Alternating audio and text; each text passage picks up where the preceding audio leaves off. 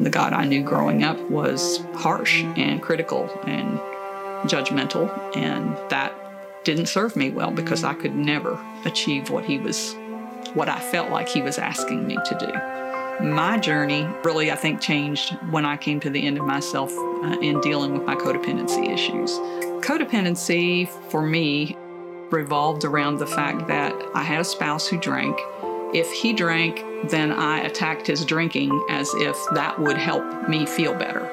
And when he was struggling with my behaviors, that escalated his drinking. So our relationship revolved around whether he was or was not drinking. On my 50th birthday, I can remember being in my kitchen here. My sister was here and she was talking with me, and I just burst into tears. I just simply wasn't happy. And I thought, if this is all there is to life, I'm really ready to just check out. I don't know that I necessarily would think I was suicidal, but I definitely wasn't happy in where my life was. I was suggested by other people that over the years that maybe I would want to seek out some Al-Anon recovery.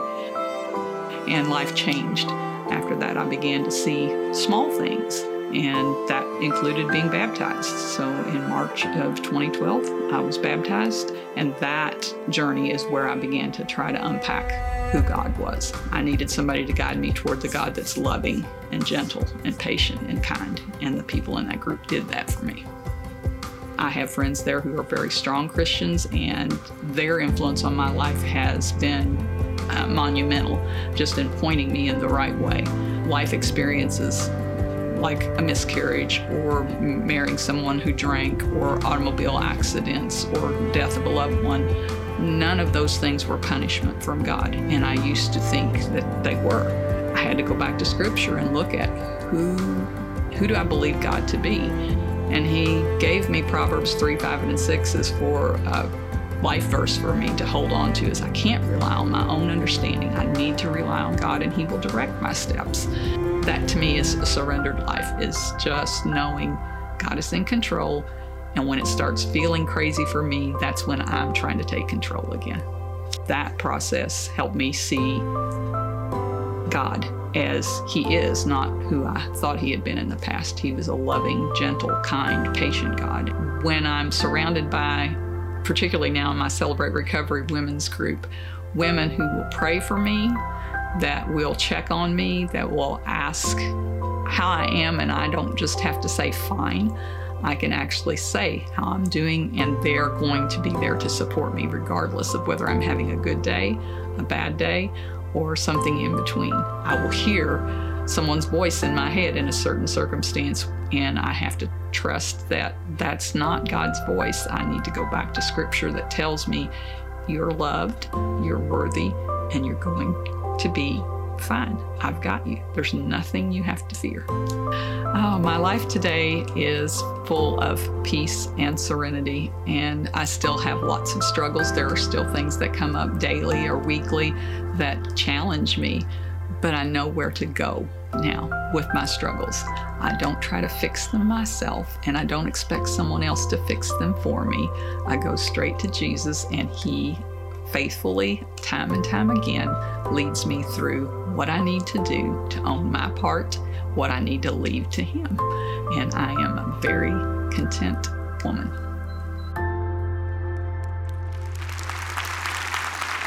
Yeah, well, good morning, Northside. My name is Jacob. I'm on the student team here. And yeah, isn't that just like, you see that and you want to clap?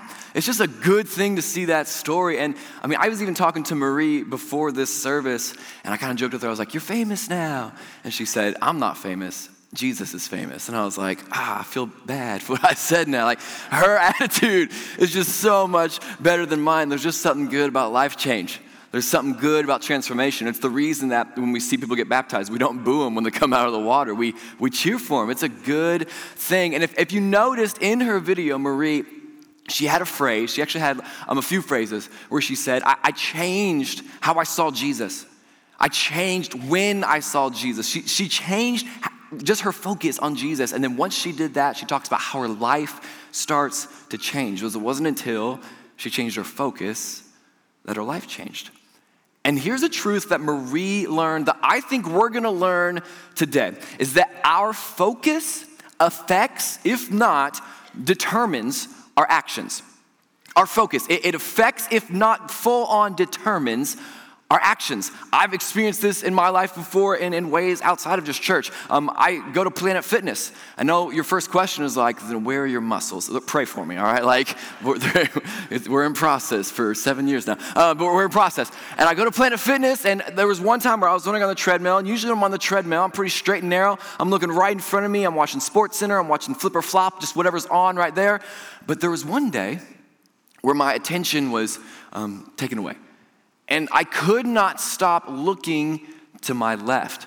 And the reason why was because there is a gentleman to my left who's on the stair stepper. And he wasn't doing anything wrong. He wasn't being weird or anything. It was just what he was wearing that was confusing to me. Now, if you don't know what the stair stepper is, it's a torture device that they have at Planet Fitness. It's just like right there. You can use it. It's crazy.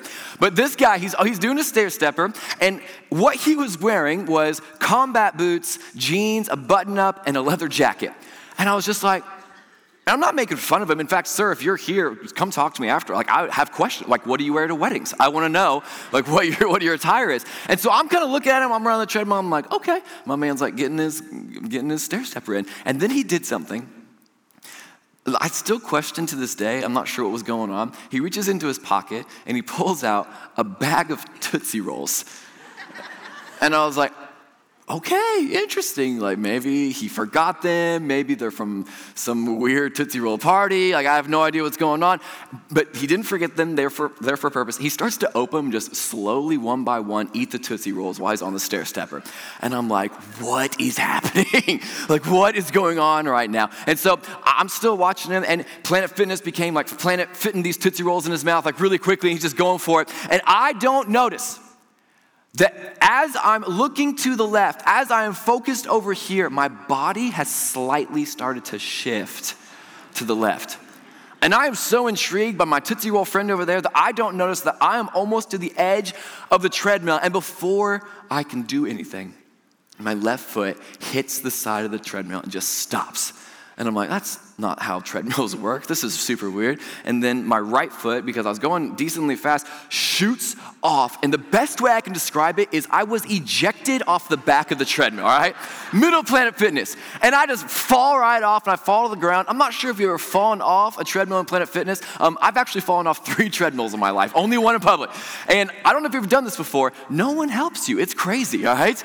Just silence. No one was there. And I found out that if you're at Planet Fitness and you fall off the treadmill, you just stand up and you leave. You do not get your stuff. You don't get your jacket. You don't like pass go, collect 200. You might cancel your membership, right? Like on the way out, you're like, and I'm never coming back. But I found out that day that what I was focused on affected, but for me it really did. It determined my actions. In church, here's what I think we're going to learn.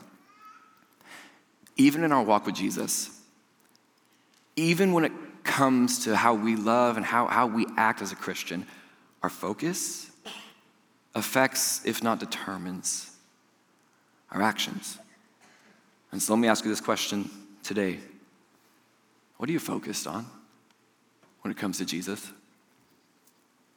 What are you focused on when you hear the phrase, walk with Jesus? What's the first thing that pops into your mind when I ask the question, what are you focused on? Because our focus is going to determine how we live. Even when it comes to living a Christian life, even when it comes to following Jesus, our focus matters.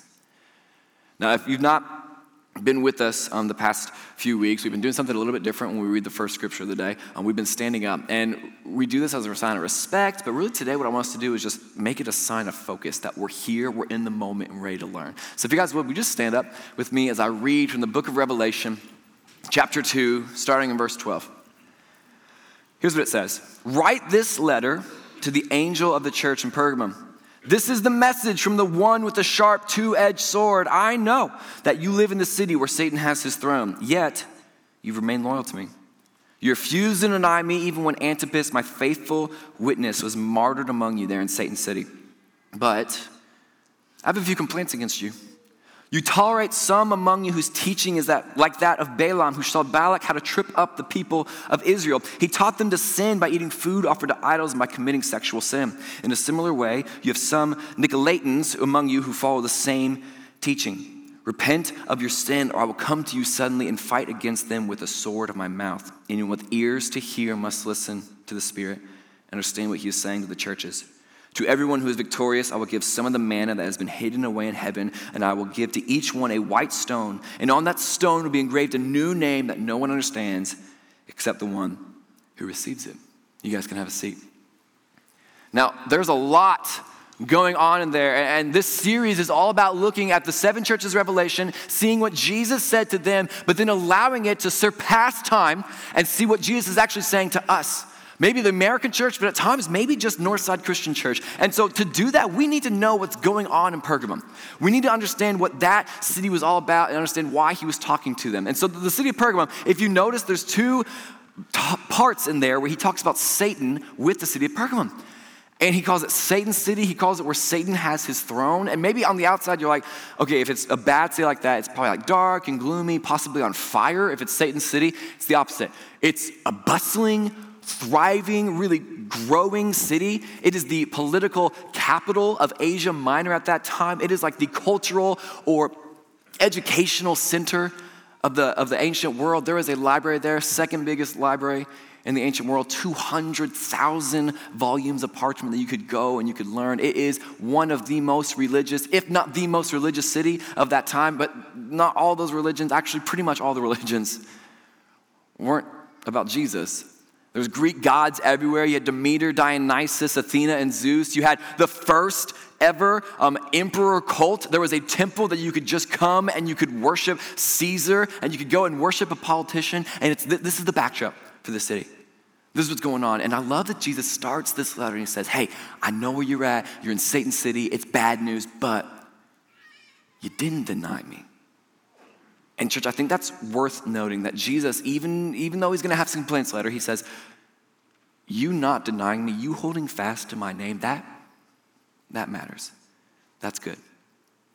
But he does have some complaints. And this is what he says in verse 14. He says, but I have a few complaints against you.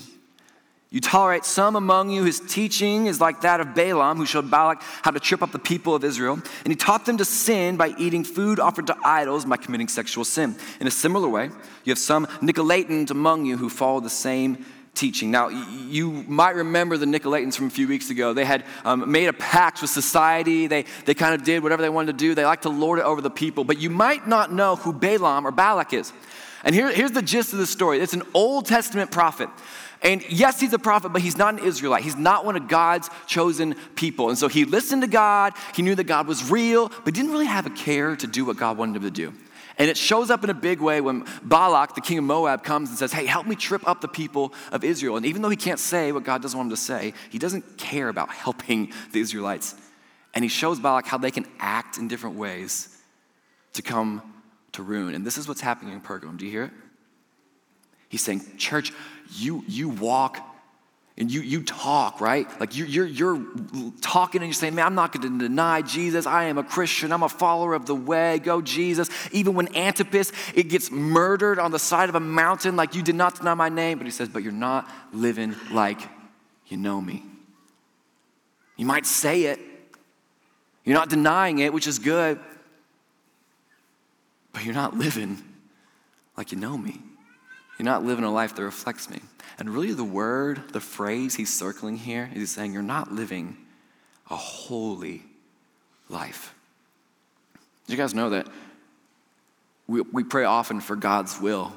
And do you know that it says straight up in the Bible what God's will for your life is? It's like not even a secret.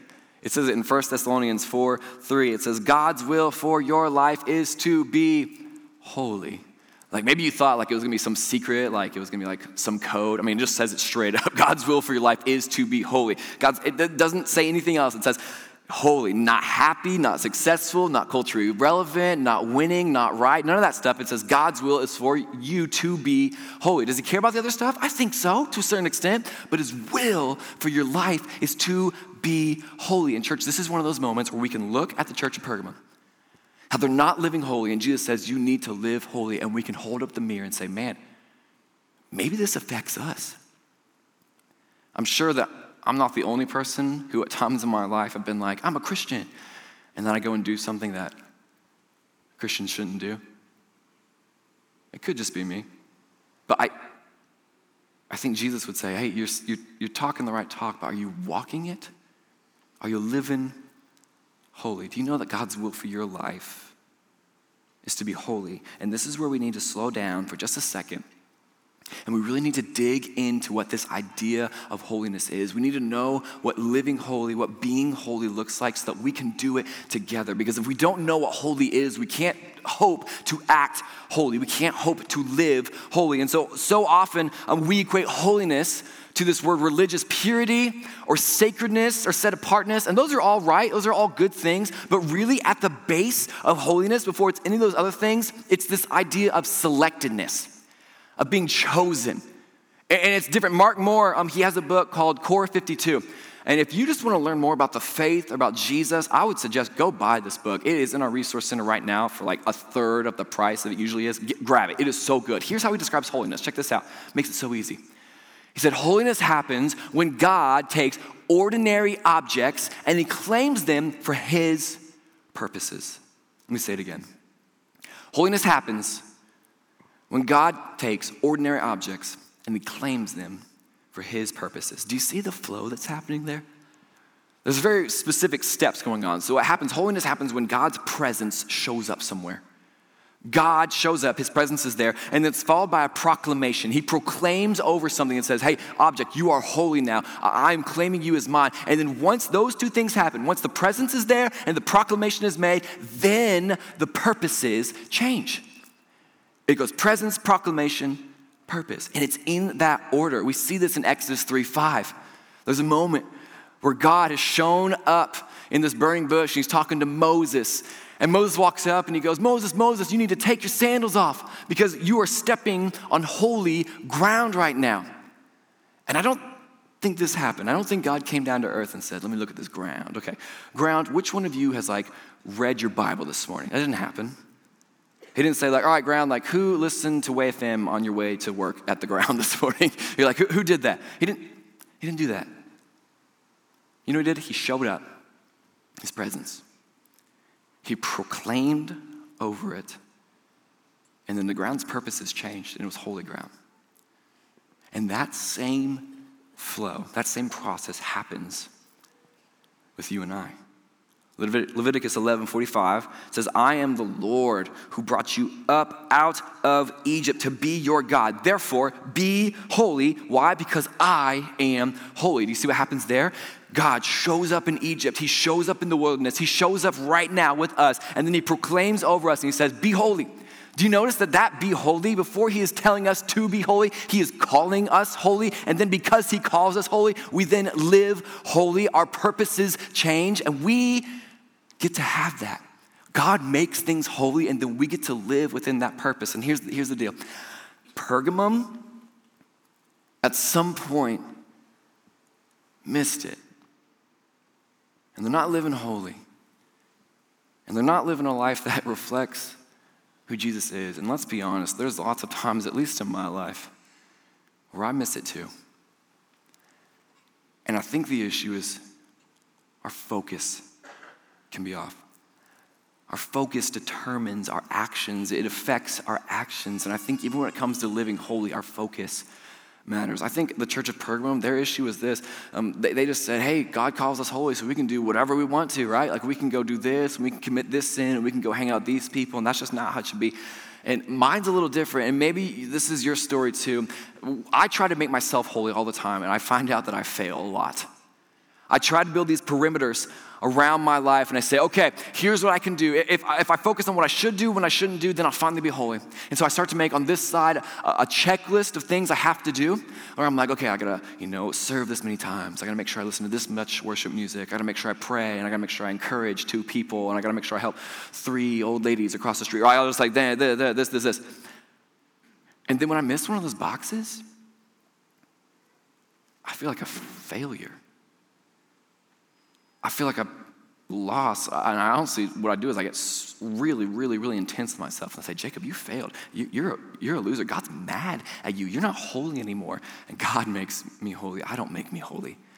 And then sometimes I move over here and I say, man, what if you just stayed away from things? And I focus on this side and I say, okay, you can't look at this, you can't talk about this, you can't think about this, you can't say this, and you say this. And then eventually, because I'm a human, like Hannah said, I fail. And then I'm like, oh man, I've really messed up here. I can't believe I did this. And what happens is my pursuit of living holy is a focus on holiness, and it cannot be.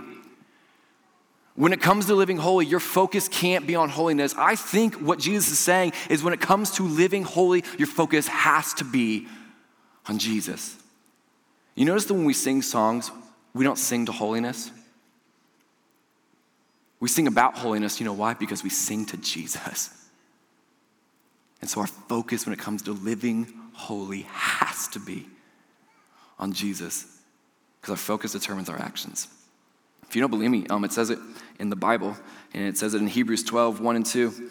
Therefore, since we are surrounded by such a huge crowd of witnesses to the life of faith, let us strip off every weight that slows us down, especially the sin that so easily trips us up.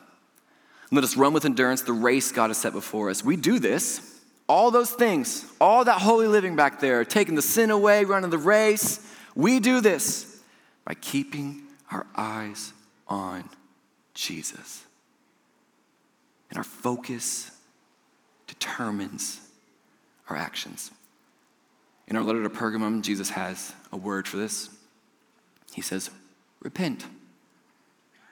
Repent of your sins. That word repentance, repent, it means to change. Change your mind, change your attitude, change your focus. And it's not just something you say, it's something you do. If you've seen The Office before, it's like bankruptcy. You can't just say bankruptcy, and you can't just declare bankruptcy, right? You have to live it out. It's a process you have to go through. Repentance isn't just something you say or declare, it's a process to live out. In fact, the imagery that surrounds repentance is beautiful. It's a turning. It's a turning of your heart from sin to Jesus, from this to Jesus, but it's a turning. And it's a change of focus that allows your actions to follow. You focus on Jesus, you walk with him daily, and all of a sudden, your decisions on what to do and what not to do, that doesn't matter because you have Jesus. I'm from Georgetown. I'm a Georgetown boy. That might explain some things if you were wondering. I remember going to school in the mornings. I would drive to Floyd Central, and on my drive, there would always be farms.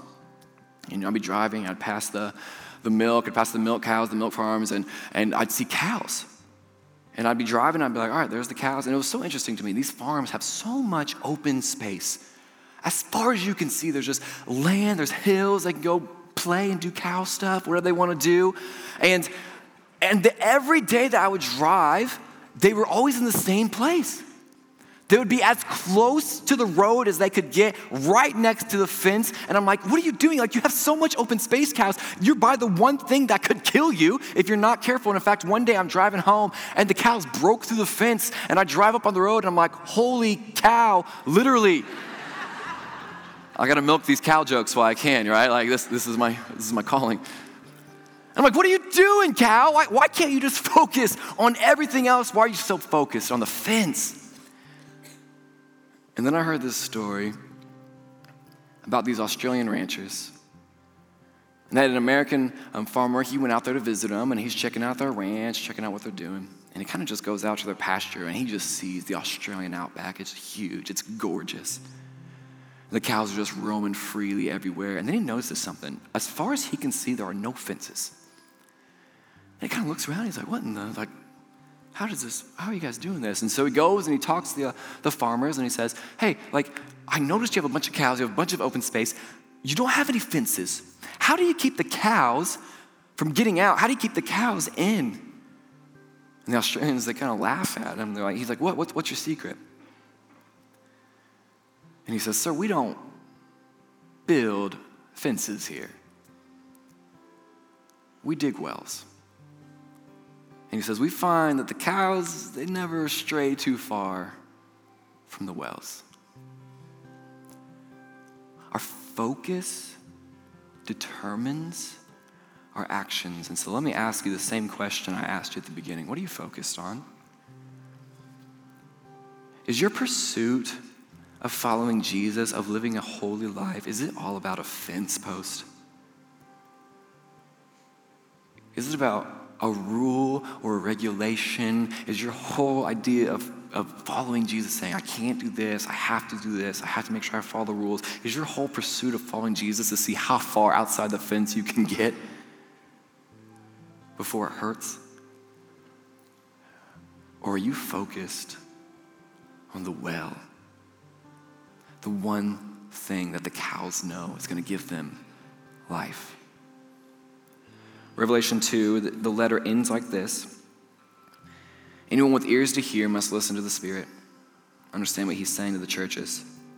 To everyone who is victorious, I will give some of the manna that has been hidden away in heaven. And I will give to each one a white stone, and on the stone will be engraved a new name that no one understands except the one who receives it. I think in our language, for our purposes today, Jesus is saying, I am that well. He says, I have hidden manna. I have provision that it's not going to make sense where it comes from, but you're going to get it when you need it. I'm going to provide for you in ways that you can never imagine. I'm going to give you a white stone. And that white stone was a sign of so many things in the ancient world. It was a ticket to a party. It could be acquittal in a court of law. It could be just a sign of a blessing. It could be the sign of being counted. It could be all these things. He says, I'm going to give you a new name, and you're going to have an identity that is full and it's satisfying. And it's going to be different than you could ever imagine. He says, if you just focus on me. And you don't make life by focusing on holiness, but you focus on me, you will live a holy life. When you focus on the well, not the fences, it's almost like the fences disappear. Church, I believe Jesus came down and he died on a cross and he came back to life, not so that we would just say, I'm living holy. I believe he came down, his presence. I believe he walked the earth and called us his people, his proclamation, so that we can change our purposes. God makes us holy. Let's focus on him. We want to do something a little different to end service. That word repent, it's not just something you say, it's something you do. And so we're going to sing some songs here. And truly, we're going to take away a lot of the instruments. We're going to take away some of the coolness. And we're just going to sing. And if this is a moment that you just need to repent in your heart, you need to turn, now's the time. Some of you have been focusing on Jesus for a long time, and maybe today was just a little sharpening. You just saw Jesus a little clearer today. Maybe you're like, I need to buy a camera and I need to make sure that I'm actually focused for the first time ever. Whatever it is, right now is the chance to start. Just us, just his presence as we sing together. Let me pray. Lord, we love you. Lord, you are so good. God, I'm not sure what everyone in here is going through, but you are. You know. And help us to walk away from today just knowing that you're good. And God, help us walk away just focusing on you. Lord, sometimes we can overcomplicate it. I don't think holiness has to be complicated. I don't think you want it to be complicated. Help us to fix our eyes on you, the author and perfecter of our faith. Lord, you are good. Give us the courage and the boldness to turn our hearts to you. In Jesus' name, amen.